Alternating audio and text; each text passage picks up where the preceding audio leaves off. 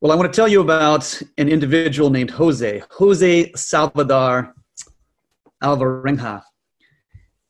He was 35 years old at the time, and it was November 18. He and his friend, Cordoba, who had a nickname of Piñata, and you can guess they were from Mexico. They were out fishing off of the coast of Mexico, and they'd been fishing for 2 days, and they caught a lot of fish. They caught shark, they caught lots of different kinds of fish. They were using tuna to catch them, and they had fishing lines and buoys that they would have out there that would help catch the fish, and they would go back and collect the fish off the buoys. But they'd been fishing for 2 days. They had 1,200 pounds of fish, and they were headed in. It was November 18. It was a significant day in Jose's life because things changed dramatically. The storm began to build. The waves began to get larger and larger. They were crashing over the boat, beginning to fill the boat. This was the first time for Piñata to be out, and he was very nervous. He started screaming and yelling, and he was using buckets to pitch the water back out of the boat. He was just very nervous and very upset.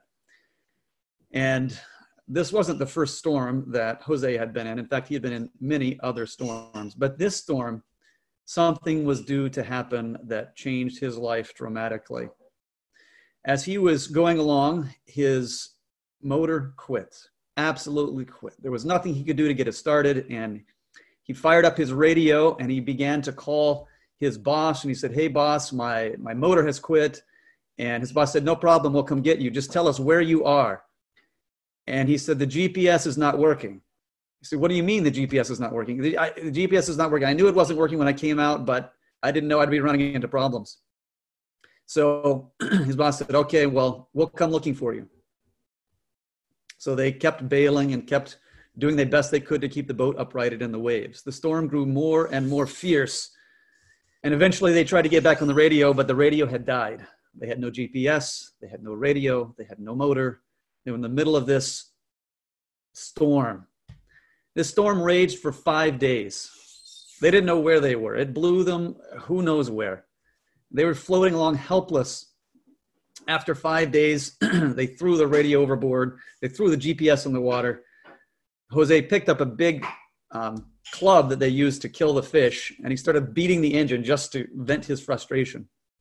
The next few days turned to weeks and then months as they floated on the water. Jose learned how to submerge the upper part of his body in the water and watch for fish to go by, and he would grab them with his bare hands and pull them in. They had a few knives, so they were able to cut the fish up in little strips and put them out in the sun to eat. They were eating raw fish, and they were starting to get thirsty. But one night, rain began to spatter. Now, Jose had figured out a little system, and it channeled all the water into some buckets, and they were just overjoyed as they were drinking this water. As the 2-month time turned around, 60 days floating on the water, wondering, is anyone going to see us? Is anyone going to help us? His friend, Piñata, said, I'm not going to make it. He had been getting weaker and weaker and weaker and feeling despair and hopelessness. He just could not overcome this isolation that they were in. And one morning, he died. Jose just couldn't imagine being alone now on this ocean. For 6 days, he kept Piñata in the boat until he decided it was time, and he pushed him over into the water. He just wept. He was there all alone. I'll finish my story at the end. Let's have prayer. Father in heaven, as we face life's challenges, sometimes we too feel like we are all alone. As we go through this study tonight, may our hearts be encouraged to know that there is a place that we can be safe. Pray this in Jesus' name. Amen. So the Bible tells us about another storm on a much smaller sea, the Sea of Galilee. Jesus had been doing ministry, and he told the disciples, let's go to the other side. And so they got into their boat, and other little boats came along with them, and they began going across. Now, Jesus was exhausted. He was tired from doing ministry, and he lay down in the bow of the boat with his head on a pillow, and he fell fast asleep. Now, he was with a group of fishermen who knew how to fish. They could handle things quite well. But that night, a storm blew up that was the worst they had ever seen. This storm was incredible. Waves were crashing over the boat. How Jesus was still sleeping, I have no idea. But the disciples began to fear for their life. And so we read, okay, let's see, we read here. Sorry, there's a picture of Jose right there. I forgot I had a PowerPoint here for you. And that's the actual boat that Jose was in. So here we are in Mark chapter 4. And there arose a great storm of wind, and the waves beat into the ship so that it was now full. And he was in the hinder part of the ship, asleep on a pillow. And they awoke him and said unto him, Master, do you not care that we perish? Now, this is interesting. Jesus is asleep, and they're fearing for their life. You can't imagine two more polar opposite scenarios. They are completely doing everything they can to save themselves, and Jesus is at peace. He's asleep, not worried in the slightest about what's going on around him. And the central part of what the disciples are fearing is that Jesus doesn't even care that they die. Don't you care that we perish? They think that he doesn't care. That's the heart of the issue. And he arose and he rebuked the wind and said to the sea, Peace, be still. And the wind ceased, and there was a great calm. And he said to them, Why are you so fearful? How is it that you have no faith? So their lack of faith was revealed by their fear. This fear was a manifestation of the fact that they didn't think that God really cared of them in this moment. They were terrified.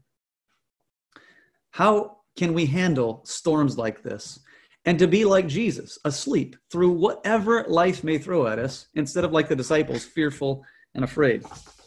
John Wesley, that famous preacher, was traveling across the Atlantic on a ship, and he encountered a great storm, and many were afraid for their lives. They were terrified. People were screaming and crying out to God for mercy. And in his own heart, he was terrified. But there was a group of Moravians that were on the ship, and they were singing hymns. They were completely at peace. And he recognized they had something in their experience that he did not have. They had a peace regardless of the circumstances that they were in. Now, we're talking about lessons from the coronavirus. And tonight's topic is self-quarantine. Stay at home. If you can stay at home, you'll be safe and you'll help to save others' lives. What lesson does that have for us here? We're going to look at that tonight. Abide at home. We're told in Psalms 91, verse 1 and 2, He that dwells in the secret place of the Most High shall abide under the shadow of the Almighty. I will say of the Lord, He is my refuge and my fortress, my God, and in Him will I trust. There's that key word, dwell. Dwell. If we dwell with God, in Him we can have peace because He is our refuge. And we are not alone. We are never alone. So in fact, you can say at any time, I am not alone.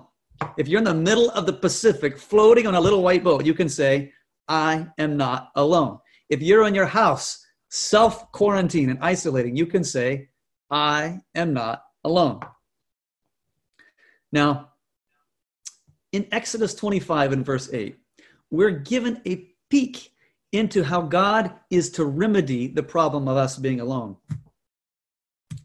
We're told here, and let them make me a sanctuary that I might dwell among them. This is the remedy in this dark world why we don't have to be alone. We don't have to be alone because God has provided a plan that we might have His presence with us always. This sanctuary reveals to us what God is doing so that we might have Him dwelling with us.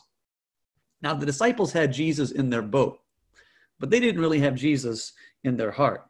That's where they would have had peace. And we're told in Colossians 1:27, to whom God would make known what is the riches of the glory of this mystery among the Gentiles, which is Christ in you, the hope of glory. This is God dwelling in us. Christ in you, the hope of glory. This is how we can have His abiding presence in our lives. Now in Matthew 13, Jesus tells a story about a sower. Now, in this story, we're going to learn that there are three things that Satan wants for you, And there are 4 things Satan doesn't want for you. So the first of the 3 things, thorns. Satan wants thorns for you in your life. The seed was scattered, and these thorns came up, and they choked out this precious new shoot that had come up. God wants you to trust in him. He wants you to abide in him. He wants you to have a wonderful life in him. And yet Satan has a plan. He has thorns that he wants to have come up in your life to prevent you from having an abiding relationship with Jesus. Now, in my life, there was 3 things that were like thorns that choked out my experience with him. One of them was my friends. The friends that I hung out with weren't interested in spiritual things. They didn't care about spiritual things. They didn't go to church. And so I spent time with them, so I didn't care about spiritual things. I didn't go to church, and I just hung out with them, and we did things together. I got involved in some other thorns. This was nothing wrong with these activities. I loved wilderness backpacking. I loved rock climbing. I loved rollerblading. This is back when rollerblades were fun. We would go downtown. I would rollerblade all over downtown at night. There was groups of us that would go. I remember going up in one parking garage, and we took the elevator up, and then we came down the parking garage, and we took the elevator back up, and we came down the parking garage, and we took the elevator back up. And then we heard over the loudspeaker the policeman saying, "You are not allowed to be on rollerblades in the parking garage. Please exit." So we came down and went out the back door and the back way, and we never went back to that parking garage. My life became full of other things that I was having fun with. And so this created maybe a distaste or a lack of interest in spiritual things. My life became full of thorns. There was another thorn that grew up in my life, and this was reading. I love to read. And in fact, I love stories. And, reading is not bad, and stories are not bad, but they can begin to, if we do too much of story reading and we don't study God's word, the Bible can become distasteful and not as interesting or appealing. Well, I got involved with reading some books. And in fact, in the library at the school I was at, they had a book called The Hobbit. And it's a spiritualistic book. I don't know why it was there, but anyway, I read The Hobbit. I thought, oh, that was interesting. It was on my assigned reading list, one of the books I could choose. I read that, and it got me interested in spiritualism. And then I started reading other books by the same author. I was at the age of, 12, and I was reading 1,000-page books on these spiritualistic wizards and things like that. That did not help my walk with God. In fact, it derailed my experience that I had with him. I began to buy other books, and I remember one time the Lord prompting my heart that these books were leading me away from him. And I went out to my parents' barn, and I made a little fire, and I burned all the books that I had. And about a year later, I had that same size stack of books again. I started buying them, and they got back in my life. When we start to allow these thorns to grow in our life, even if you pluck one out, another one comes up. We need to replace those things with God's word. There was another significant thorn that came up in my life, and it's one that comes up in a lot of young people's lives, and this was music. Now, music is meant to be good for us as we sing praises to God. It uplifts our heart and life to him. But there's some music that leads us directly away from him. I wasn't really interested in bad music really at all, but the people we hang out with end up shaping our direction in life. And some of the friends I hung out with liked to listen to rock music. And this began to be something I started to listen to. And you don't start out listening to like heavy metal. You started listening to softer rock, and then heavier and heavier. And eventually this became a dominant thing in my life. And when God eventually came into my heart, this was one of the biggest battles I had, was giving up some of this satanic music. Thorns. When Satan sees God doing a work in your life, Satan will have a thorn especially prepared for you. It may not be rock climbing. Okay, I grant you that. It may not be backpacking. Okay, I get you there. Some of you may be tempted with rollerblading. But there's going to be some thorn in your life that Satan has prepared just for you. He wants this for you. The other thing that he has prepared for you is hard ground. Jesus told the parable how this seed was cast onto the ground, and some of it landed on hard ground, so it wasn't able to take good root. And it sprang up, And because there wasn't enough moisture there, that grain died. Hard ground. Over a period of time with my life and these thorns in my life, my heart became hard. I wasn't interested in spiritual things. I never went to church with my wife. We had 2 children, Paige and Taylor. They were little at the time. And she was attending Stand Up for Gap Church. And she would take them to Sabbath school every week. She would pray for her wayward husband. And one week, a lady pulled her aside and said, "Oh, dear Faith, I am so sorry. It must be tough to be a single mom and raise 2 children in this world." She had no idea that my wife was even married. I was gone doing things every weekend. I was not interested in spiritual things. My mother's prayers, my wife's prayers were not breaking through. When a heart becomes hard, God is going to have to do something hard to reach that heart. And in my experience, I went through a terrible time. I was out on a rock climbing experience, and someone fell off the cliff and they died right there. And it broke me. It was a terrible experience. And this experience caused me to wonder, what is next? Why do bad things happen? If there's a God out there, why does he allow these things to happen? And my mind was just stirring about eternal thoughts and eternal questions. And so I picked up a book called Patriarchs and Prophets. And as I was reading this book, it talked about the battle in heaven between Satan and Christ. And this answer, the great controversy, answered the questions that I had in my heart. It took a hard experience, breaking my heart, to cause me to think about spiritual things. The third thing that Satan has that he wants for you is birds. He wants birds in your life. As the grain was scattered along, birds would swoop down and they would pick up the seed, so it couldn't even have a chance to grow. And in my experience, I had some birds that happened in my life. One of the birds that happened in my life was after this experience where this young lady passed away.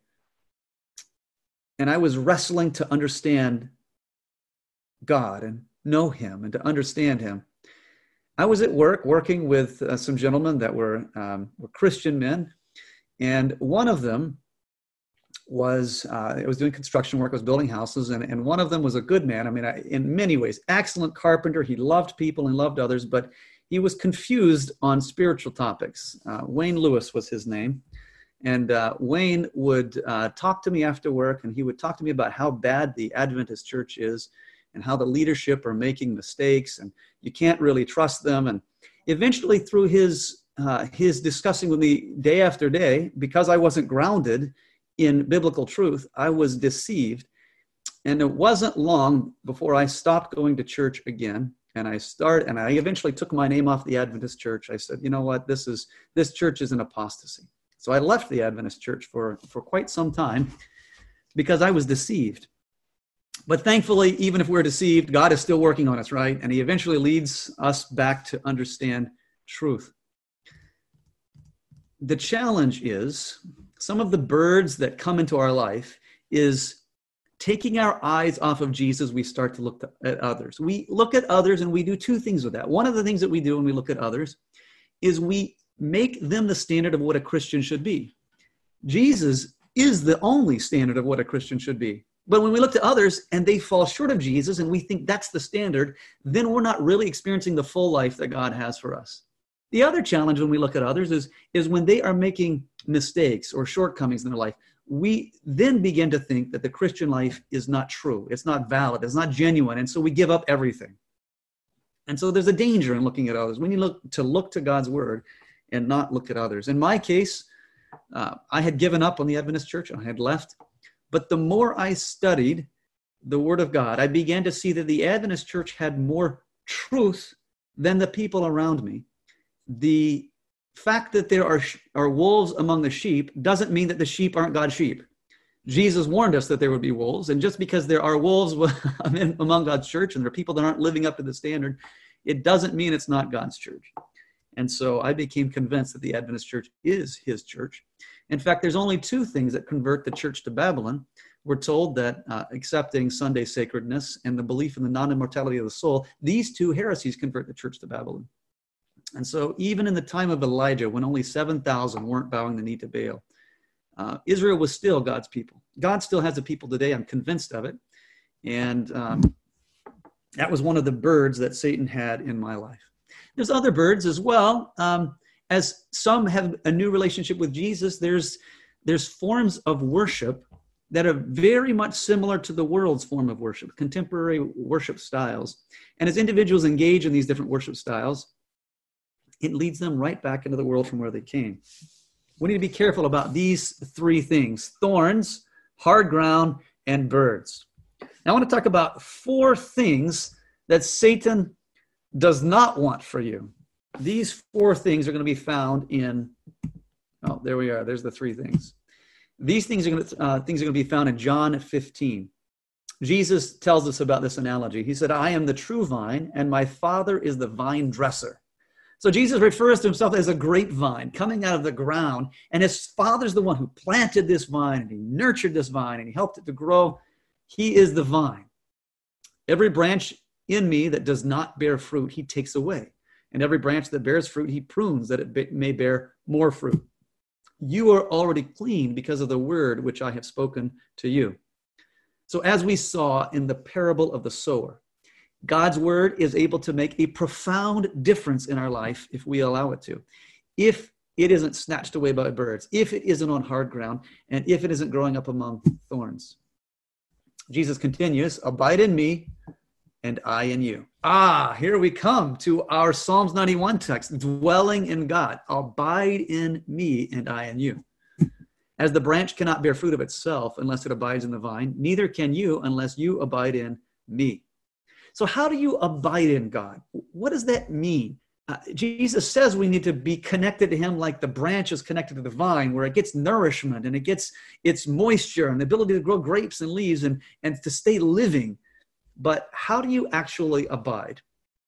Well, there are 4 texts, 4 verses in John 15 that lay out the case for how we are to abide. So let's look at those. The first one, verse 7. Jesus said, if you abide in me and my words abide in you, you shall ask what you desire and it shall be done for you. So the first thing that we see is his words abiding in us. This is the first way to abide in him. Now, you can read the scriptures from Genesis to Revelation and not have God abiding in you. You have to hunger for God's word. You have to want his word to come into your life. You have to be willing to follow whatever the word teaches. If his word abides in you. Now, the Pharisees study the scriptures. Satan studies the scriptures, but they're not changed by the scriptures. Only those who love the truth will be changed by the scriptures. We have to study God's word every day. If we're busy watching YouTube and Netflix and we don't ever have time because we're doing these other things, if we don't ever have time to study God's word, his word will not abide in you. Now, it is possible to study the word every day and not have a changed heart. But you cannot have a changed heart and not study his word every day. It's impossible. Now, the second thing we see in this verse, you will ask what you desire and it should be done for you. Ask. What is it when we ask God for things? We pray. We communicate with God. We talk to him. Now, the disciples found Jesus praying one day, and they recognized that prayer had a powerful effect in Jesus' life. And they said, Master, teach us to pray. These 2 elements, prayer and studying God's word, are critical for you to abide in him. Now, it's possible to pray and study his word and not abide in him, but you cannot not pray and not study his word and abide in him. Those go hand in hand. Next verse, verse 10. If you keep my commandments, you will abide in my love, just as I have kept my Father's commandments and abide in his love. Now, it is impossible to keep God's commandments on our own. The only way we can experience God's righteousness in our life is by faith. This text right here is saying that the righteous will live by faith. That as we come to God's word and we see the standard of holiness, the standard of love, the standard of life, the way of life is his commandments, then by faith we allow him to live those out in our life. If you keep my commandments, you will abide in my love. Jesus did not do away with his law. In fact, Jesus lived out his law, and he wants to live out his law within us as well. So we see 3 things: studying God's word daily, praying daily, seeking to experience the law of God, the righteousness of God in our life by faith. Verse 11, these things have I spoken to you that my joy may remain in you and that your joy may be full. As we have these things in our life, we'll experience joy. Now, I hope you're experiencing joy in your Christian life, because the peace that God has for us is beyond anything this world has. As God abides in us, we can have complete joy. And verse 12, love one another as I have loved you. As God comes into our life, it's impossible for us to not love others. A love of others would mean that we would do for them as we would want them to do for us. If we were in fear and darkness and worry, wouldn't we want to know about the God of love that wants to abide in our life? If we were living in a world that was being destroyed by viruses and pandemics and war, wouldn't you want to know that there's a better place coming and a Savior that's died for you? If you're going to love others, you have to tell them about it. We can't have a Christian experience without telling others about the God that's changed our life. How do you abide in God? You study his word daily. You take time in prayer. You live out in your life the standard he has in his word, not in your own strength, but in Jesus living in you. You experience the joy that he has for you. You have a joyful life, and you share this with others in not only words, but in actions. Love one another as I have loved you. Here we go. Word of God, prayer, righteousness by faith, experience joy, and let God's love flow through you.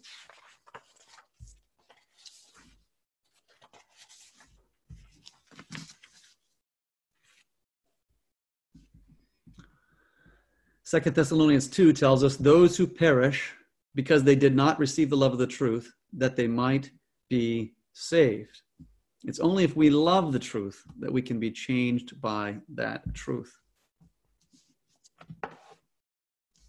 So this brings us back to Psalms 91. He that dwells in the secret place of the Most High shall abide under the shadow of the Almighty. I will say of the Lord, he is my refuge and my fortress, my God, in him will I trust. So you can say, I am not alone. I am not alone. I hope you can say that. I am not alone. God is with you continually. It's his desire to abide in your heart by faith. Now we're told about a man named Job. This man knew what it meant to abide in the presence of God. Job did not realize that there was a controversy swirling above his head, a controversy about God, a controversy about his allegiance to God. And in this, Satan was allowed and given boundaries in his life, but Satan was allowed to impact his life. His 7 sons and his 3 daughters, his camels, his donkeys, his sheep, his belongings, they were all destroyed in one day. And then we're told this of Job. Then Job arose, tore his robe, shaved his head, and he fell to the ground and worshiped. In Job's distress, in Job's storm, in the affliction that Job was facing, he found comfort only in his God. And therefore he fell on his face and worshiped. And he said, naked I came from my mother's womb, naked shall I return there. The Lord gave, and the Lord has taken away. Blessed be the name of the Lord. The next verse says something significant. It shows that Job was abiding in God's presence. In all this, Job did not sin, nor charge God with wrong.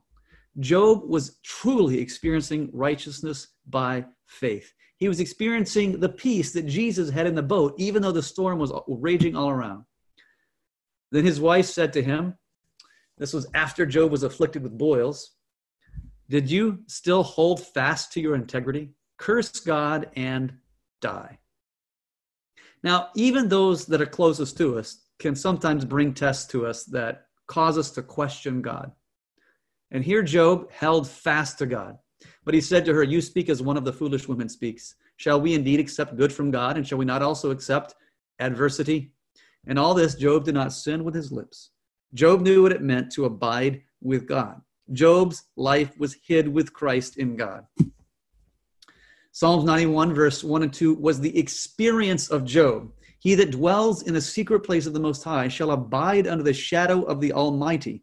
I will say of the Lord, he is my refuge and my fortress, my God, in him will I trust. Even though his children were killed, even though he lost all his possessions, even though he was afflicted in his body, he still trusted in God for he was his refuge in time of trouble. Job said these words, though he slay me, yet will I trust him. Jose Salvador Alvinga. 2 months he'd been on the sea. He lost his only companion. This was him before this trip. 3 months passed. 4 months passed. 5 months passed. 200 days passed, and he was still floating on the Pacific. 300 days passed, and he was still floating on the Pacific. 400 days, and he was still floating on the Pacific. 468 days floating alone on the Pacific. And he noticed a flock of birds fly over the top of his boat. And it caused him to sit up and look around. And he saw an island right in front of him. He couldn't believe it. He cut the buoys off that he'd had floating behind him to provide some sort of help give direction to his boat. He cut them off so that his boat would pick up speed and get closer to the island, which it did. Once it reached the shore, he jumped out of his boat and swam, and a big wave tossed him up on the shore. He climbed up and he started walking through the woods, and he came across 2 people. They saw this man. Well, let me go on a little bit further. They saw this man right there with a big beard and a matted hair. They were a little nervous at first, and they realized he must be a lost sailor. And they took him in. And he was found on the Marshall Islands. 468 days. He went from Mexico to Iban Atoll on the Marshall Islands. This is the very boat that he was in, and the ice chest that had the fish that they turned over that he could hide from the sun. He was alone 468 days. But was he really alone? The Bible tells us that we aren't alone, that God is with us wherever we are. He longed to see his mother. He often thought about her on that trip. And eventually he was able to embrace her in his arms. The God that died for you, the God that gave his life for you, longs to embrace you in his arms, not just when we reach the pearly gates, but he desires to abide in your heart now, regardless of the difficulties that you're facing, regardless of the financial challenges that you're facing, regardless of the trials that you're facing, regardless of the difficulties that you're facing in your home, financial difficulties. Through it all, we can have peace. We can even have joy because he wants to abide in your heart by faith. Let's pray together. God in heaven, we want to abide under the shadow of the Almighty. We are humbled that you would dwell in our hearts. But Lord, we hunger for this. We long for this. We long to have your presence with us continually. It's not enough to know that you are God, but we want to know that you are our God and that you are dwelling and living in us and that you care about us even in the storms of life. Lord, be with each one here this evening as they are seeking in their life to prepare for the final crisis. May each of us find daily time to study your word, to bring those principles into our life, to love the truth, to take time to seek you in prayer, to take time to share your love with others. Lord, help us to deal honestly and truly with our life.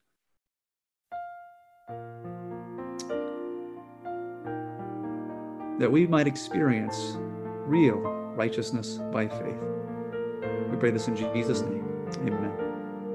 This media was brought to you by Audioverse, a website dedicated to spreading God's Word through free sermon audio and much more. If you would like to know more about Audioverse, or if you would like to listen to more sermons, please visit www.audioverse.org.